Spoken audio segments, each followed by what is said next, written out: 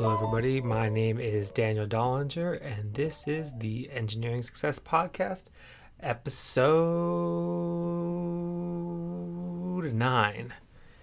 Yep, we are defying the odds here at the Engineering Success Podcast. We are all the way into episode 9, and we are going to have a lovely episode ahead of us today. We're going to have our next edition of How I Got Here. This time it's going to be How I Got Here, Law School After Engineer. Yep, we have a lovely guest today, one of my good friends from undergrad, Rylie Goldwait, who was part of my engineering study cohort, spent a year in engineering industry, and then decided to go back to law school. So we're going to get to hear about what that experience has been like for her and how her engineering background has transferred to law school and the internships and the career aspirations that she has now. But before we get into her interview, I just wanted to give a quick reminder that if you want to be a top tier promoter of the Engineering Success Podcast, you can contribute to the podcast directly on Anchor. $10 a month gets you every single episode weekly recognition as a top tier supporter of the podcast. $5 gets you a one-time recognition. We'd really appreciate your support so that way I can finally buy myself a pop filter so you don't hear my audio going crazy during this episode. And I really appreciate the support. We're up to about 60 regular listeners an episode on the audio platforms that I track, and again, about 100 listeners per episode on YouTube. So we're making some great progress here. But and then after the interview, we'll bring back our recurring bit of Quit Your Job, which is a story that I pull from anywhere on somebody who should definitely quit their job. And then I'll respond to 2 career questions and give my 2 cents that nobody asked for. So anyways, I look forward to the rest of this episode. We'll go ahead and kick it over to my interview with Rylie, and then I'll catch you guys back at the end of that interview for some career questions. All right, I am here with Rylie Goldwait. Rylie is a JD candidate at the South Texas College of Law, and she's currently interning for the United States District Court for Southern District of Texas. She graduated from Trinity University with a Bachelor of Science in Engineering Science. Yeah, engineering and law. We'll get more into that later. She minored in math and physics, and she has a bunch of really cool recognitions that I guess I've already gone into the full introduction, so I'll just go ahead and give them. She's a member of the South Texas Law Review. She's a presidential fellow. She'll have to elaborate on that later. She's a Phi Delta Phi Honor Society member, and she has been awarded the Cali Awards, which basically means that you're super smart in legal research and writing 1 and property 1. So thanks for hopping on, Rylie. Hi, Daniel. Thank you for having me. How are you doing today? I'm doing well. I'm excited. Yeah, I'm excited too. I've actually really, ever since you went to law school, I've kind of really been looking forward to this episode because I was like, not everybody goes this way. So it's right. Yeah, I'm selfishly very excited to see your career journey, and I'm kind of living vicariously through you at this point. Well, then I hope I live up to your expectations.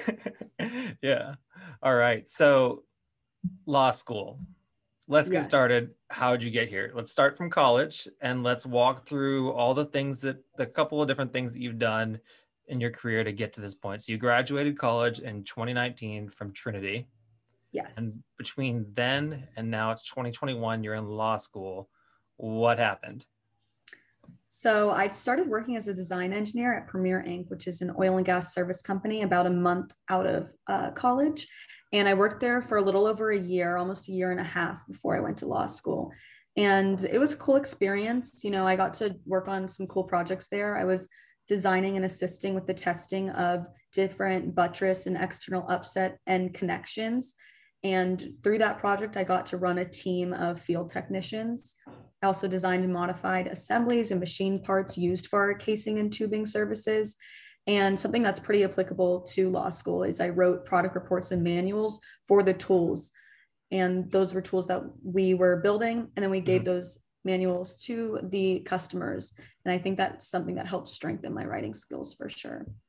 That's cool. So what process in the oil and gas service company was Premier? Was it midstream? Yes. Yeah. So for people that aren't really familiar what midstream is, could you kind of elaborate a little bit on that? So we did downhole stuff and midstream stuff, but basically you have a well bore and you need to get the oil out. You need to drill the hole. You need to make your casing for the hole. We did all Yeah. of those services. So just part of an integral part of oil and gas for sure. And as a service company, that means we also had crews that would go out and do that for you. You could just buy our product, or you Yeah. could also hire us to complete the job for you. Cool. Cool. Yeah. That's one of those jargon words that gets thrown out a lot about oil and gas. And I guess if you're not in it, which like us, I guess I'm kind of in oil and gas. Mm-hmm. Yeah, people, though we don't do midstream. Yeah, but people, yeah, people don't know what that word is. So thanks for explaining it. And then, so that was your job that you did before law school, right? Yes. Yeah. So you kind of, there's nothing in between there. So before that, while you were in college, did you have any internships? Yes, I interned with C&J Energy Services, which is another oil and gas service company. My Between my sophomore and junior year, I was an engineering intern in the research and technology department in Houston. And then between my junior and senior year, I was in Pleasanton, Texas, and I was a field engineer for them. And with that, I got to do a lot more hands-on things. So R&T stuff was more building models, and then field engineering, I was in the field doing root cause analysis and finding solutions to problems like live. Yeah, cool. Well, field engineering, as an intern, as a younger person, I'm sure that there's a lot of stories that came out of that, and maybe we can Oh go yeah. into. Yeah, I think those will come up Being later, right? a 21, 2-year old girl on the field with a bunch of, oil and gas guys is a different experience. I was the only woman on in the field. Yeah. Was that was that a pleasant experience? It depends. I mean, most days, yes. A lot of the men were very traditional, so they were trying to be respectful. And then, of course, you have the ones that are making crude comments, hitting on you, and not what you're looking for in a workplace environment. But Yeah. they locked up a porta potty for me so that I wouldn't have to use the same one as the men. So I appreciate that. Yeah. Oh, that's so. I guess that's very thoughtful. That's nice. Mm-hmm. Yeah. All right. So now you're in law school and you work for the U.S. District Court. So what is that like? So working in the federal courthouse has been a really cool opportunity.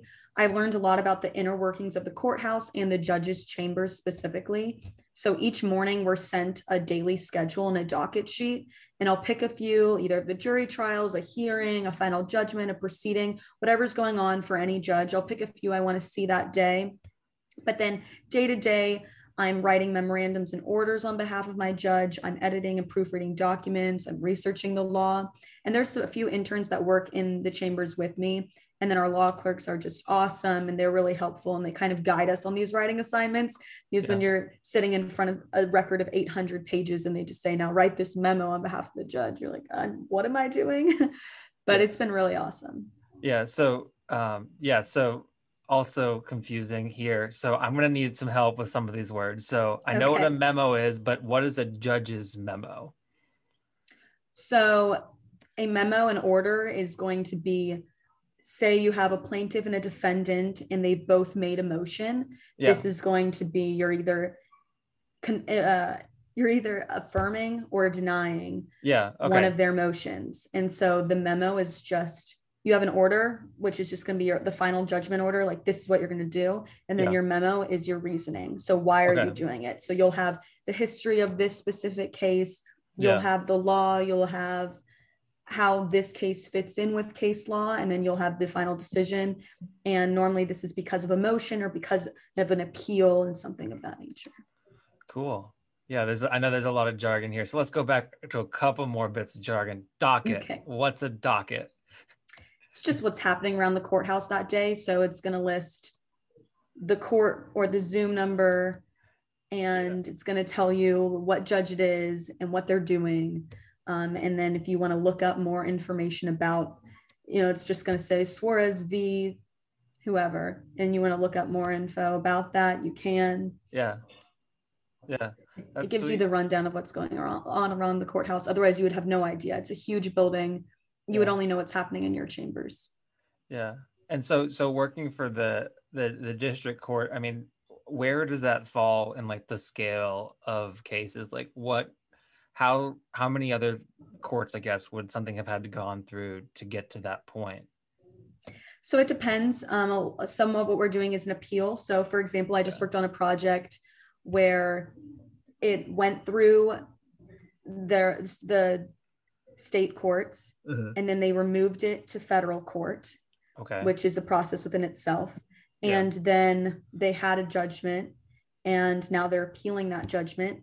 And Uh-huh. in my case that I just did, it already was appealed, was sent back down for a new court appearance, went through again, and now they're appealing it again. So that was a unique one because we already had a one of the US district judges reverse and remand it, and now it's back to us again. Wow. So there's a lot of cases that I guess get stuck in the courts like that they kind of are just Oh circling through yeah, the it's been different. about 10 years for our plaintiff. Wow. That's But some of them are really speedy. It really depends what you're working on.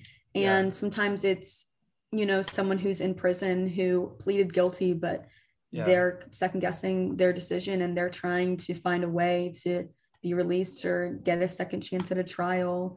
And so they're Yeah. looking for whatever they can to try to reverse that judgment and say, oh, I didn't mean to plead guilty. I didn't know what I was doing, whatever the case might be. So Yeah. it really depends. Some of them, like those would be final judgments at that point. Yeah. And as an intern and like applying all the things that you've learned in college, is it I mean in law school, is it difficult to kind of like separate yourself and your own, I guess your own personal views on things from like the legal interpretation and the way things going? Or has that been like a really good experience for you getting to see all that happen? So sometimes I definitely feel for the claimant or the plaintiff, Yeah. and I want them to have a win. But when you're looking at this, you're saying, what's the law? Because Yeah. that's what you have to go on. And it doesn't matter if you're feeling for this person. If the law doesn't give them a win, that is what it is. So you definitely your people hear the things like, how are they not guilty, or how is that not reversed, how are they in jail, or whatever the case might be, Yeah. because when you're looking at it emotionally, that makes sense. When you dive into the law, you realize there was nothing that they could do here. Like, wish I could help, I can't. And it's really out of your hands. And it makes it easier because you only have the power to, you can, as an attorney for the plaintiff, try to find a way to make some law fit so Yeah. that you have a win, or find a case and argue how it works. But a lot of the times it's things that have already been well established. And unless Yeah. there's a change, this is the law and this is what you have to do. And these are the steps you have to follow, or these are the elements you have to have. And it's Yeah. as simple as that. Yeah.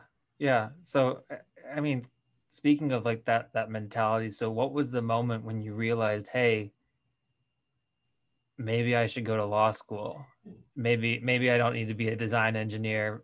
And I'm just curious how you got to that point.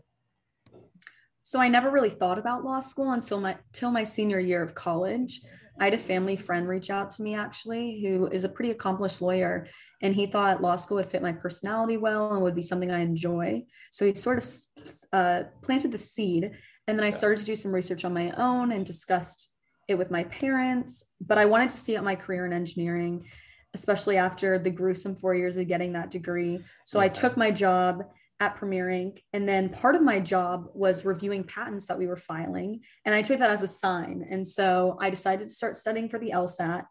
After I got my score back, I said, let's do it. And I applied to law schools. And then I chose South Texas because they gave me a decent number of scholarship money, which was important to me since my parents actually have 5 kids in college this year, which is insane. Oh my God. And I also really wanted to stay in Houston, Yeah. especially because around when I was getting acceptances and applying was the start of COVID. And I didn't know how the virus was going to affect the classroom. And if I'm going to be doing Zoom university, I really wanted it to be somewhere where I thought I could flourish. And I like that South Texas College of Law is simply a law school. It doesn't Yeah. have other programs. So they're devoted to Yeah. getting us in the classroom. And we had a hybrid system this past year.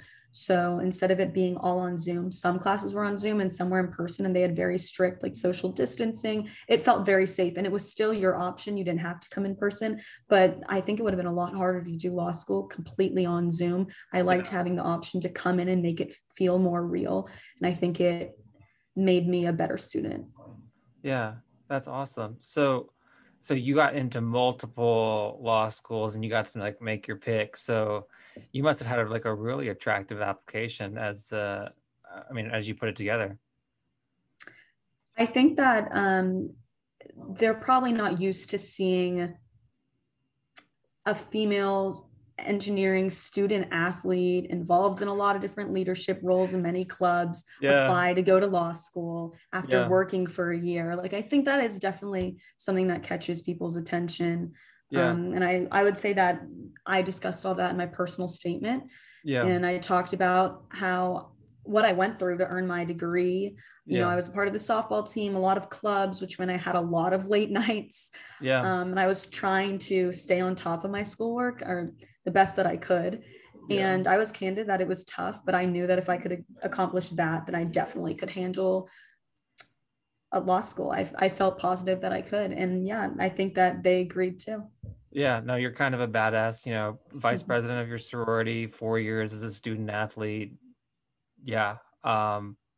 Graduate with an engineering degree in 4 years. I mean, all of those things individually are such amazing accomplishments, and it was, I mean, is honestly remarkable to because I witnessed a lot of those late nights because I'd Mm. be getting ready to finish studying for the night, and you'd just kind of you'd roll into the study room, and you'd be like, "All right, where are we at?" And then I said, "Bed," and then and then you and John Park would do No Sleep Till Shipley's Yes, at my late night study buddy. yeah, shout out to John Park. He has to listen to the podcast now.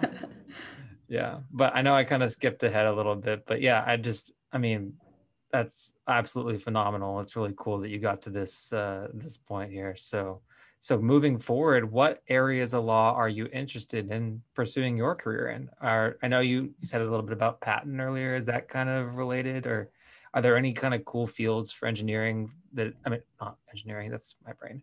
Any cool things for lawyers that are really good for people with engineering degrees, if people like you? So I'm still early on in my law school career, so I'm not entirely sure what area of law, but as an engineer with that hard science background, I can pursue IP law, which would be intellectual property law. And I definitely want to check it out and see if that would be something I enjoy. But as an engineering student or engineering major, I often get pigeonholed into IP, and that's the first Yeah. question everyone asks me. So I am interested in checking it out and seeing if I like it, but I'm also interested in kind of going through and seeing if I would also like corporate law, if I'd also like litigation. But honestly, I'm open to many areas. I just really want to find my fit. Yeah, that makes sense. Yeah.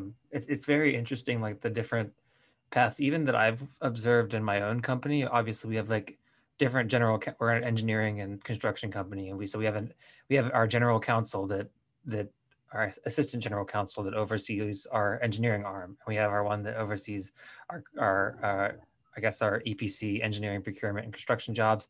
And then even we have people that like they're they oversee the commercial relationships with customers, but they also happen to have law degrees. It seems like on the corporate side, at least what I get to see, there's just so many different things that you can do as somebody with a law degree by itself, but also that you'd be put in a good position as somebody that has an engineering degree as well, and you have that extra level of understanding. So that makes Right. sense. And depending where you work, you might be given an opportunity to try them all out. If you work at a firm that has different practice areas and they let you kind of rotate through till you figure out what you want to do. Yeah. But then you can also specialize in if you really know what you want to do, or if you really want to try something out for size, go to a firm that specializes in whatever area you'd like to practice. Yeah. So you're working in the district courts now. Are you looking to do more of a corporate type field for your next internship next summer? I'm not sure what I want to do. Maybe some area of big law, because big law does have all those practice areas. and they would allow, a lot of the programs would allow you to rotate through. And so that would give me a taste for each area, but big law is its own beast within itself. So I Yeah. kind of just have to decide. Okay, you're gonna have to help me out here. What is big law? Is it like kind of like the big four in accounting? Is it like the It's same a thing but for similar law? idea. It's a similar idea. It's the size of the firm, Yeah. and they're the powerhouse firms that are well known. Big law is what what pays well, but you have to sell your soul and you're working late hours. Uh, But it really depends what you're looking for. I get some law TikToks on my feed, and there are people like, go to big law because it pays well, then you have yeah. to work all hours, or go to a smaller mid-sized firm, do what you actually love, you'll make more money later on in life. So it really just depends what you want to do. Yeah. There's pros and cons of each. I just think that, given the fact that I want to kind of rotate through, that Yeah. might be a good avenue to do it. Yeah. I say that now, but like I said, I'm still young, so no one slight me if that sounds silly. Yeah. I noticed that public service wasn't in there. And is that something that you're interested in, or is it one of those things that you've kind of already realized that, hey, that's not exactly what I want to do? Yeah, I don't think that's what I want to do. Yeah. And I think that I've talked to a lot of people, oh, not a lot, but I have a couple of friends that are in law school, and I've talked to a lot of them about it. And I think the understanding that I've gotten from people is that there are more ways to make a difference than just by being a public servant. So we shouldn't look down on people that have already decided that, hey, that's not the best fit for me. So I think that that's Right. a very valuable thing for people to understand if they're going into law school, right? There's more than one way to make a difference than Mm-hmm. working long hours for no pay, uh, without really much resource at all. Right. And some people, they have a personal story and they feel called to do something in that area, or to do a specific type of law that maybe isn't as uh, glamorous as Yeah. others, but and that's awesome. And we need those people as well. I Yeah. just personally don't feel like that's the right fit for me. Yeah. Yeah. Well, I appreciate you sharing more about that. So, all right. So I think I lost my spot, but all right, here we go. So, engineering degree, law school. Again, we got out of the pigeonhole of IP. So, what else about being an engineer also transfers for you to law? I think being an engineer has given me the ability to think objectively and find solutions to problems. I'm used to having heavy workloads, being analytical, and those are skills that can all transfer to law. In terms of Yeah. substance, there are not much transfers unless I am doing IP law, because then I would be looking at things that I already have an understanding of because of my science background. Yeah. But especially the heavy workloads and expecting a lot and being able to think through problems, because it's just another way to solve problems, right? And Yeah. find solutions, which is what engineering is, just Yeah. using different tools. Yeah. That makes sense. So again, I know it's come up like three times, but IP law. So what kind of you said science background. So is it just engineers that can go into IP law, or what other No, degrees? there's a list of hard science backgrounds that can take the patent bar. Honestly, anyone could go into patent law. You just wouldn't be able to take the patent bar. So you would be Okay. an agent and not an attorney. Oh, okay. But there's a list. I can't remember them all, but chemistry, biology, Yeah. engineering, things of that nature with that hard science background, you can take the patent bar and on top of the regular bar. And then you can become an IP, you can practice IP law, you can be a patent attorney. Okay. Sweet. Thank you. So that's the process to become a patent attorney. So let's go into the process that you went through to go into law school. So first of all, you were doing all this while you were still working full time, right?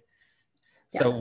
what was that process like? And then how did you specifically prep for the LSAT? And are there any recommendations that you have for other people that are interested in going the same path, especially somebody that might be also working full time like you were?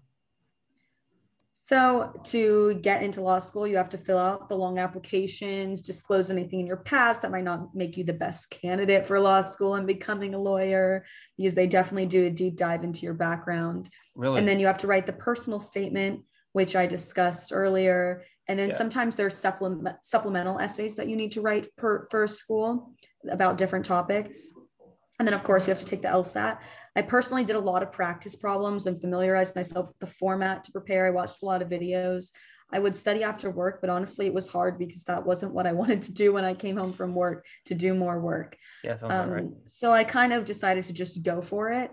Mm-hmm. But I did have to learn the tips and tricks on how to answer the logic games section, which is a specific section of the LSAT that wasn't, it's, you need to learn the strategies, I would say, to do it successfully. And then thankfully, there were no interviews necessary to get accepted into law school. You just fill out these applications. Really? And yeah. So none of the law schools that none of the many law schools that you were accepted to required any kind of interviews at all whatsoever. The ones that I applied to did not. Interesting. Is that standard? As far as I know, it's not like med school where you need to interview. You can get a good grasp from what you have to submit. Yeah. And you said disclose anything in your past that might not make you the best. Why do they get to know all? I mean, what kind of things are they even looking for? Right. So to be bar eligible, Yeah. you have to go through a screening. So you just need to be honest if you got an MIP. You need to be honest if Yeah. there's any criminal history, or if you have if you got kicked out of a school for cheating, you have to disclose that. That doesn't necessarily mean you'll be thrown out. Yeah. I personally didn't have to disclose anything, so I'm not entirely sure how the process goes. Yeah. But you want to be straight up in your application, because later, like you already, last year as my first year of law school, I filled out the necessary information for the state to start running the background tests checks on me. You have to get your fingerprints taken. So yeah, hopefully they don't figure out what I did in New Mexico. I'm just kidding. But yeah, I mean, it makes sense. These are lawyers need to have a sound moral character, and you should be open. Yeah, and I guess it also helps that if you do, it would really suck, right, to go through, what is it, 3 years? Law school's 3 years, right? Yes. So it would really suck to go through all 3 years and spend all that time and money, and also the lost income that you would have, because law school is full time. I've never heard of a part-time law school, unless that's a thing. You can correct me. But you can we have all schools mainly have a part-time program, and these are people that maybe have families or are working, and they go to law school part-time and kind of year-round to get in their degree as well. But it's a thing. Okay, cool. That I didn't know that. Yeah. So, but anyways, I mean, yeah, it would really suck to do all that, and then, yeah, you apply for the bar, and like, yeah, you're not eligible. Why'd you waste your time and money and everything? Well, I'm not sure. I think it takes a while for them to tell you if you're eligible. Yeah. I haven't heard back yet. So I don't think yet, but I think that's the point of telling these schools, just so that they can kind of gauge whether, plus they want people coming to their school who they think will be good representations of the school. So even if you could technically be bar eligible, maybe they don't want you to go to your school. Yeah. Okay. And I know that this question is later, but I'm going to bring it in now because I think it makes sense. So beyond law school, we've talked a lot about the bar and bar eligible. What do you actually need to do beyond, I guess, not fail this background check and then graduate from law school to become a lawyer? So, like I mentioned, for IP law, you would need to, if you want to be an IP lawyer, patent lawyer, you would need to take the patent bar and the regular bar. But otherwise, you just take the bar. Yeah. Sometimes it takes people a couple times to pass. Normally, you take it after you graduate. So you think you're done. Nope, you're going to be studying for the bar. And that's kind of your last thing you have to do before you get to be a full-time lawyer. If you decide to move later, depending on what type of bar you take, because it depends what states it covers, you might have to take a new one for that state if they have their own bar exam. Okay, that makes sense. And is there any like continuing education for lawyers? Do they have to like come back in throughout the years and, I guess, renew their certification? There are CLE classes. I'm not entirely sure what the requirements are, but I Yeah. do know that some of the stuff that happens around the courthouse people use for their CLE. Okay, sweet. All right, awesome. All right, so I know we dove into it a little bit earlier, so I know you were involved in a lot. Hmm. So, softball team, 4 years, vice president of your sorority, other multiple officer roles in your sorority. You were a member of my favorite club. I mean, maybe second favorite club on campus, the American Society of Mechanical Engineers. I should have worn the shirt. You started your own mentorship program within that club for freshman engineers to help them get paired with upperclassmen engineers. And you were a member of SWE, Society of Women Engineers. So you were involved in a lot of those things. Were those the most important things to help you get into law school, or what kind of piece did those play into you getting into law school? So I'm sure those extracurriculars helped me get into law school, especially with my personal statement. But I think the most important aspects of your application are your GPA and your LSAT score. But these extracurriculars do look good on my resume when I'm applying to law firms and applying for positions with judges as a 1L, which is a first year law school student. You aren't Nice. expected to participate in many, if any, extracurriculars. You're really supposed to focus on your grades and the adjustment into law school. So Yeah. having these undergraduate extracurriculars really adds to my resume and Mm. shows can be involved in the community. I'm capable of balancing a lot at once. And it just kind of reminded them that I am more well-rounded than just these are my grades and I'm in law school. Yeah. And you said that you think that your personal statement was the thing that kind of, beyond the things that matter the most, the GPA and the LSAT score, you think that that's the thing that really sets you apart to get into multiple law schools? Yes, I think it depends what you write in your personal statement. And also, you do a lot of writing as a lawyer. So just writing a personal statement that is strong, that the writing is well formulated, that your sentences flow, that you don't have grammar issues, just showing obviously you haven't gone to law school yet, so it's not going to be perfect, but just showing I'm intelligent, listen to this personal statement where I'm talking about myself and disclosing some personal information, but Yeah. also this writing sounds good. Yeah. So what is your kind of day to day like as somebody that's in law school? I mean, you've done a year of it, so I guess you took your first L, didn't you completed your 1L. So would you consider it to be more rigorous than your time in engineering, or how does it kind of compare? So my day to day involves a lot of reading, more than I ever thought I would do. I would also brief each case that I read and take general reading notes as I read. Yeah. Obviously, during school year, I'm attending my classes, having office hours with my professors. And then on the Yeah. weekends, I build an outline for each class with my study group. Love my study group. Yeah. You And want to I shout would, them out? yeah, thanks, Zach and Stefan. I would say law school is a lot of work, but in a much different way than engineering. I feel that in law school, if you work hard, you push yourself, you're capable, you will do well. Engineering also takes a lot of hard work, but it's more than that. You have to be able to understand difficult principles and do a lot more than just memorization and application.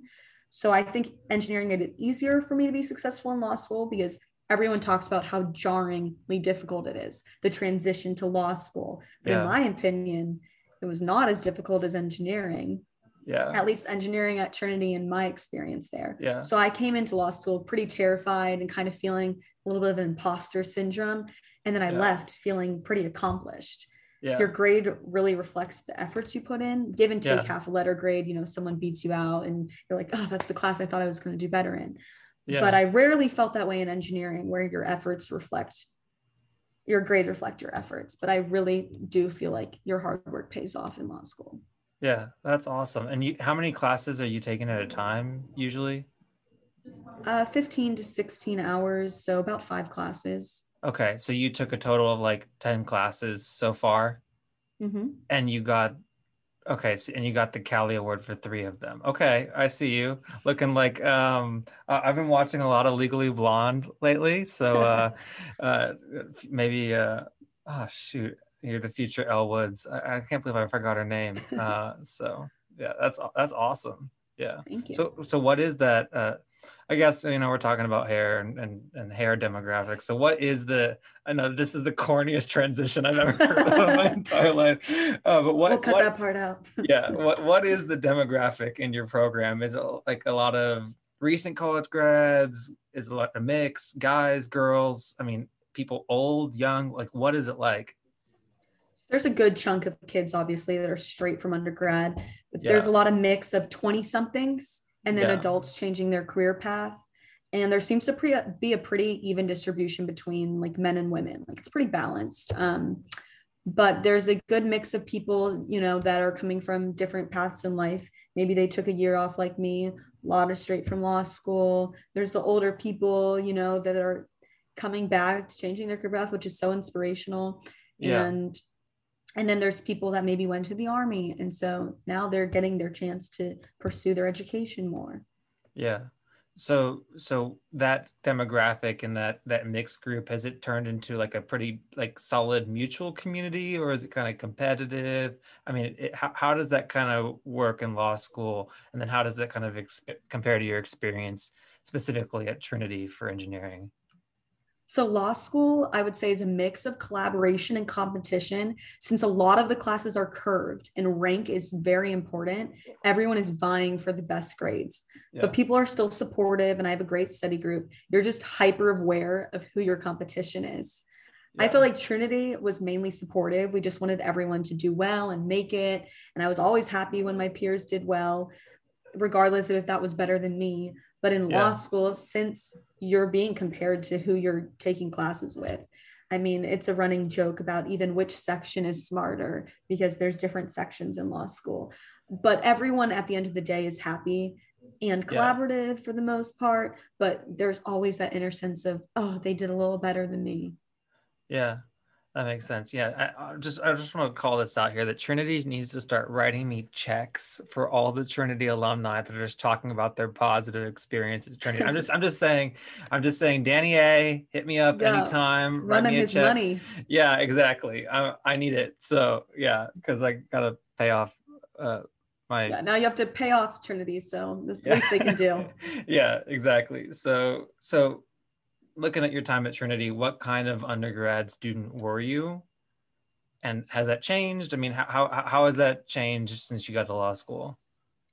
Honestly, I wasn't the best undergraduate student. I'm sure you can attest to that. I I had I, a I disagree, okay? Because you had a lot of things going on, and I think that's different than not being a good undergraduate student. But carry on. Yeah. So, like you said, I mean, I had a very full plate and I was pretty overworked and pretty tired all the time. And I also didn't have a strict schedule. My day to day and week to week was always changing depending on what my extracurriculars were pulling me to do, what big projects we had coming up in engineering. So, I've gotten in a much better groove. And I would say I'm a much better student now. Working for a year really gave me a better perspective. I treat law school like a job and I work every day, like 8 a.m., 6 p.m. And then during finals week, I put in more hours. But I always give myself the evenings off. I don't pull the all-nighters anymore. I'm just a lot of more efficient and I'm happier as a result.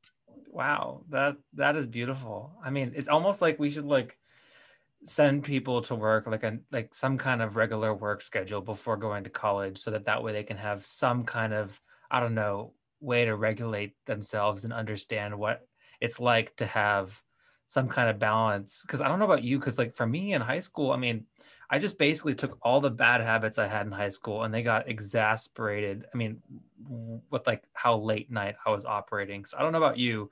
I mean, how did your high school experience go? Was it kind of similar?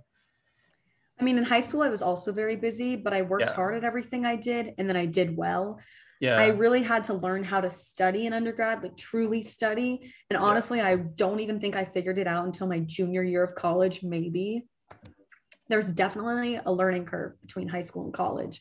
And that's one of the reasons why I wanted to found that freshman mentorship program, as you know, just Yeah. to kind of give someone a helping hand during that transition, because I know I wasn't prepared for it. Yeah. It's kind of crazy that the level of what it takes to like learn how to study in college, and then I guess you've leveled it up even further since you got to law school. But like, I mean, I remember, I don't know about you, I don't know what your moment was, but my moment was I took Calc 3 freshman year, first semester, and I had my first exam coming up. So I studied the way I always studied. I glanced through my homework assignments that I did for about 5 minutes. And then I spent 2 hours just kind of flipping through my textbook and my notes. And then I said, great. And then I went into my first exam and barely passed. So, and that was the moment whenever I was like, oh, there's a lot more to this than just like looking at stuff. Yeah. So I don't know what your moment was. I think that that's a unique experience at Trinity or at competitive schools, because I think it happens eventually for everyone, but maybe at a less rigorous school or a less rigorous program, you can still get by for a little bit doing those bad habits. And it's not till later when you're in those upper advanced classes that you start realizing, oop, things need to change. But at Trinity, like you're in Calc 3 as a freshman, you get hit with those upper classes, especially as an engineer. You're already in tough classes, so you have to learn quick, and you're just already transitioning. Just going to college, besides just the school aspect, is a transition for your mental health, your personal life, everything, your social life. You could be in a new state, who knows? So there's just a lot of change, and at Trinity you learn quickly. And I think for a lot of people, it is a math class. I would say it's a math class. Even for people that weren't engineers, Trinity as a liberal arts school made you take a math class, and a lot of people took one their freshman year. And I remember them sitting in BZ Underground or Whitwin being like, I don't know what I'm doing. I need to drop this class. I don't know how to study for this. So I think you're not alone there. I would say that I had a lot of those moments where I was like, this isn't working. But my freshman year, I was still adjusting so much that I didn't even know how to fix it. I thought, well, if I just stay up later and keep studying all night, like eventually I'll get it. That's not the way to do it. Sometimes that's all you have left if you wait too long. That's definitely not the way to do it. So I wish I would have realized that early, but I just didn't know what else to do. I didn't know how to fix it. Yeah. But then eventually, what did you do differently that really helped you kind of make that turn? I mean, I'd like to say that our squad had something to do with it, but maybe you can elaborate. I was gonna say, I think my freshman year, where I was still figuring out who my friend group was and who was the good study partners. And then as our study group became more solidified, I started to pick up good habits from everyone and adjust my own habits a little.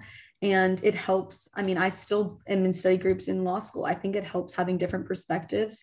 Granted, some things you need to do alone, but I really think it can be a good tool as long as you stay focused. If you're one of those groups that, oh, well, let's bring a beer while we're studying, or like, oh, I haven't seen you in a while, let's chat. It might be a little harder to stay on task. And sometimes there's a time for that. Oh, this assignment's easy. Let's bring a beer. But other times you kind of got to get serious. So. Yeah, my favorite study habit was Jeevan hopping into the lab like 2 hours after we've been there and saying, "Hey, Brian, all right, teach me how to do this." That one's a good study tool. Just get a Brian, and everything will be better for you. Yeah, Brian Gunther, future guest of the Engineering Success Podcast. But I will say though. Yeah, I will say though that Brian probably did get a lot out of that though, because being forced to teach the rest of us all those concepts probably even further solidified them in his head. For sure. That's what we'll tell him anyways. Yeah, exactly. So we've talked a lot about Trinity. We've hyped it up a bunch. So what about your time there really prepared you well for your career, and why should somebody else consider attending the program that you did, the BS in Engineering Science program? And after that, I'll ask the next part of the question later. Yeah. So what kind of set you up well going to Trinity? So I would say Trinity's engineering program really prepared me for my design engineering job, honestly, especially the labs and design classes. And as I've said before, the program taught me how to work hard. I worked at a smaller design company, so I had a lot of assignments constantly rolling through, and I had to wear a lot of hats. And I think that Trinity's program, making you do a little bit of a flavor of each type of engineering, helped me adapt to that well. Yeah. I also think the liberal arts aspect plus the design reports gave me strong writing skills, which transferred to both my engineering job, where I was having to write manuals, look over patents, and Yeah. you don't think about that aspect of engineering that sometimes you have to do. And law school, obviously, where writing is a huge chunk. I would say that's one of the most important takeaways, just being a really well-rounded student, especially the strong writing skills. It's something that firms have mentioned about Trinity, that Trinity spits out good writers. Yeah.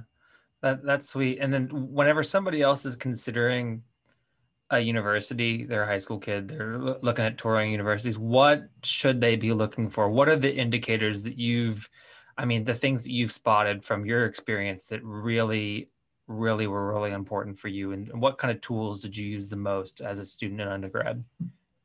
So it really depends on what you're looking for. Yeah. If you want to go to a big school and get the full, large football team, big fraternities and sororities, large party scene, all of that, maybe Trinity wouldn't be for you. So you have to decide. I prioritized class sizes and really building bonds with professors and being able to participate in a lot of extracurriculars. I played softball, I was a part of a lot of clubs, and I was an engineering student. I don't think that's something I could have done at a bigger I know that's something I couldn't have done at a bigger university. Yeah. So it depends what you're looking for. Are you looking to get really involved on campus? Are you looking for more of the typical larger school that has, great things to offer as well, in terms of the campus life in the community? I like that Trinity was a more community feel, and I really got to know the people in my program. I got to know the professors. I got to participate a lot. But does that mean I went to crazy parties? I mean, yes, I'm just kidding. Sometimes, Debatable, but yeah. That wasn't the focus. Yeah. Unfortunately, I never went to a football game. Wait, what? That was my own choice. But there's definitely gives and takes. Some people don't like seeing people they know constantly around campus, and they don't like that it feels only slightly larger than their high school. But that was something I was completely fine with because of the other perks it gave me. So you have to just decide what you want for you and what kind of experience you want. Yeah. And for you being a woman in STEM, what was your experience at Trinity as a woman in engineering? And then did that change at all whenever you went to the workforce? So I think I had a pretty great experience as a woman in STEM at Trinity. There were times my freshman year when I felt like the guys would underestimate me and maybe not want to choose me to be their partner or whatever, especially like during labs. But I think once you show you can hold your own, that quickly changes. And once you build relationships with people, although women were the minority, I really felt less than, and it allowed me to have a lot of great guy friends. And I honestly feel like it didn't feel like a huge uh, issue at Trinity. It was pretty well managed. But in the workforce, especially oil and gas, it's a little bit different. You're maybe the only girl in the field or whatever the case might be. And I felt a little stereotyped and talked down to for being a woman, especially because of my age and then the position that I had. And sometimes I'm a year in and I'm already over guys that have been out in the field for years.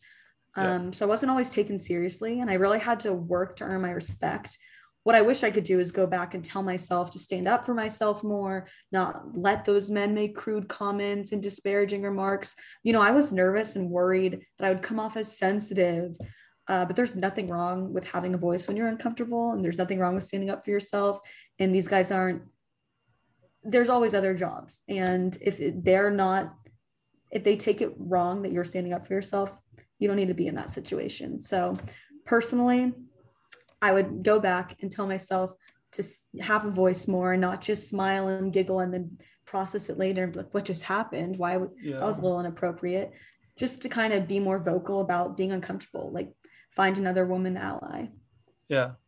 Yeah. So beyond that, do you have any other advice for girls that are interested in pursuing a career in engineering? I know it's not always like that. And obviously you said that there's always other jobs and there's always going to be other cultures that are better for you. But other than that, do you have any other advice for girls that are interested in pursuing engineering? Because we obviously don't want to discourage it. Of course, and I wouldn't. I would say just don't let anyone underestimate you. Even if you aren't as like physically strong as your male counterparts, you can be just as useful out in the field. There are strengths that women can bring to a team that can increase efficiency and success that sometimes men just don't have. and becoming an engineer can open so many doors. So I encourage anyone interested to give it a go and not give up. There's really no reason, I would say, to let any fear deter you from becoming an engineer. Yeah. And then I guess kind of closing then. So how about law school? I mean, what kind of advice do you have for kids that are in high school or just now starting out in college that are looking in to go be a lawyer? I suggest taking a year off. I find that most of the older students are more motivated than those coming straight from undergrad, take it a little bit more seriously. Yeah. I also, like I said, suggest treating it like a job, having a strict schedule. Yeah. And then if you know what you're interested in, this would be more applicable for like high school, college. If you know what you're interested in, try to intern for a firm that will expose you to that area to see if that's what you really want to do. And that way you can figure that out early on. Granted, you'll be young, your interests will change. Maybe it'll be a little over your head, but just getting a little exposed to law is definitely going to be helpful for you. Yeah. So how are you feeling as somebody that's kind of gone to this point and you're like, all right, did engineering, got that. Now I'm in law school, and now you're just kind of looking forward to this, I don't know, this career, this completely, I would say it's just like this completely new journey that you have ahead of you. I mean, how are you feeling looking forward? I'm excited.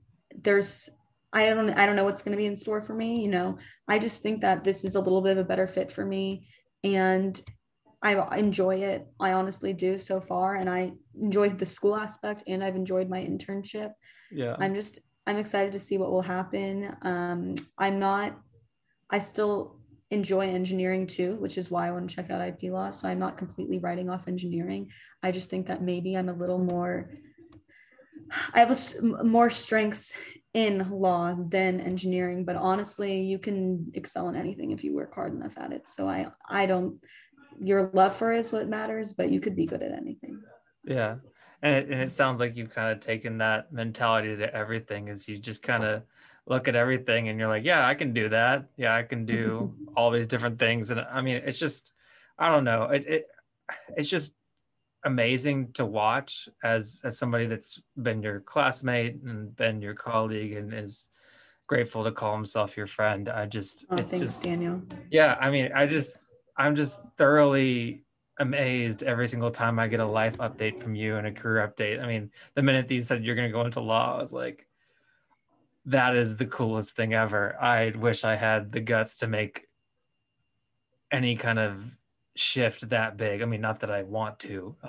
Shout out to my current coworkers that are listening to the podcast. I'm not. I'm not trying to change. I love it at my job. Yeah, I love my job. Yeah, no. But man, that's just it's just so exciting and so refreshing to watch. And I'm just so grateful that you shared. And I know that your optimistic mentality towards the future and combined with your work ethic, I just can't wait to see the lawyer that you become or whatever you decide to be. I mean, who knows? Maybe you'll get your MD next. I don't know. No, no, Oh, no. wow.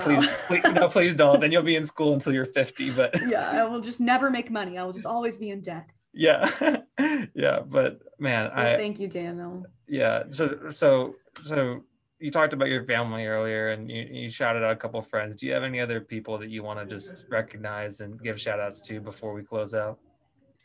Sure. I'll shout out my parents, Kelly and Pat Goldwait, for always encouraging me to take risks and do what I think is best for me and always being my biggest supporters. They knew I could do it before I could.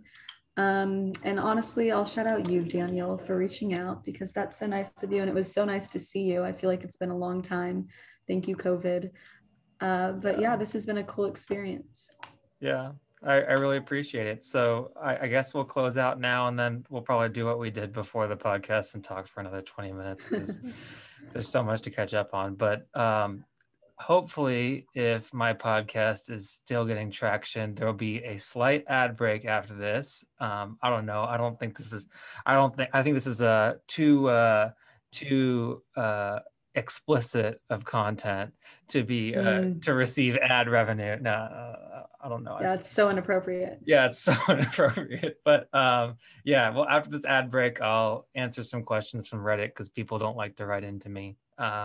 But and I'll then do it. we'll yeah, okay, do it. Yeah, and then yeah, anybody else should do it. But yeah, thanks, Rylie. I really appreciate you stopping by the podcast. It's been an absolute pleasure. Thanks for having me.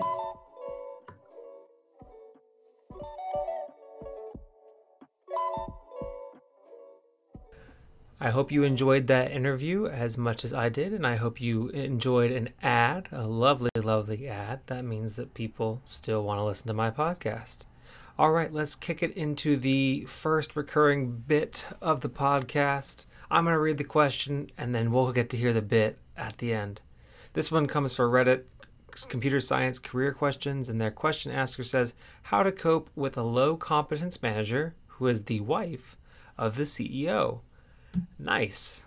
They wanted to say, I'm a full stack engineer with multiple years of work experience and a certification as an IT professional, 3-year apprenticeship, and I'm working in an office room with the wife of the owner of the company.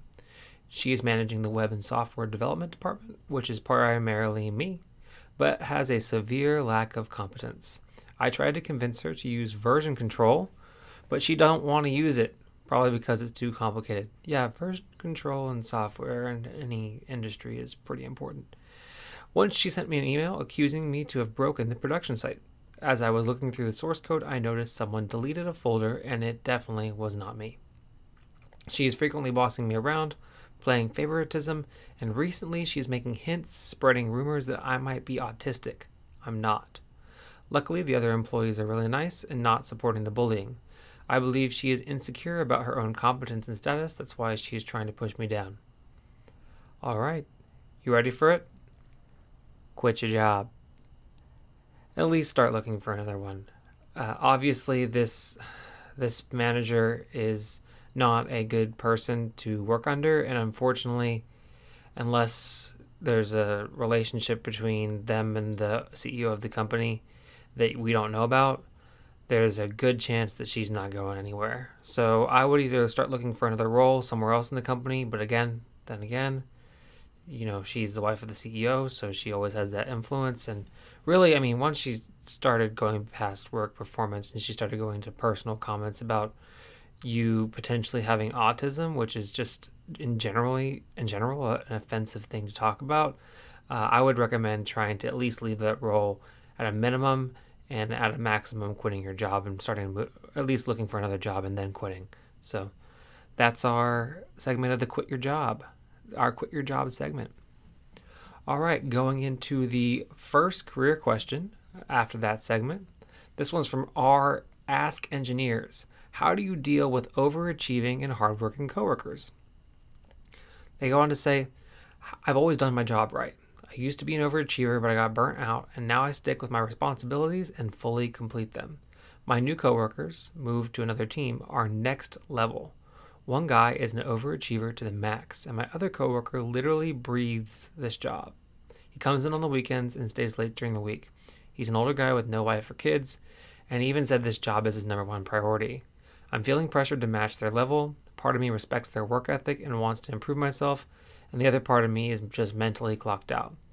Not sure how to navigate my relationship with them and also how to set boundaries. I think this is a great question because this is just something that I think a lot of people either experience or will experience or want to avoid experiencing in their careers. And I will say that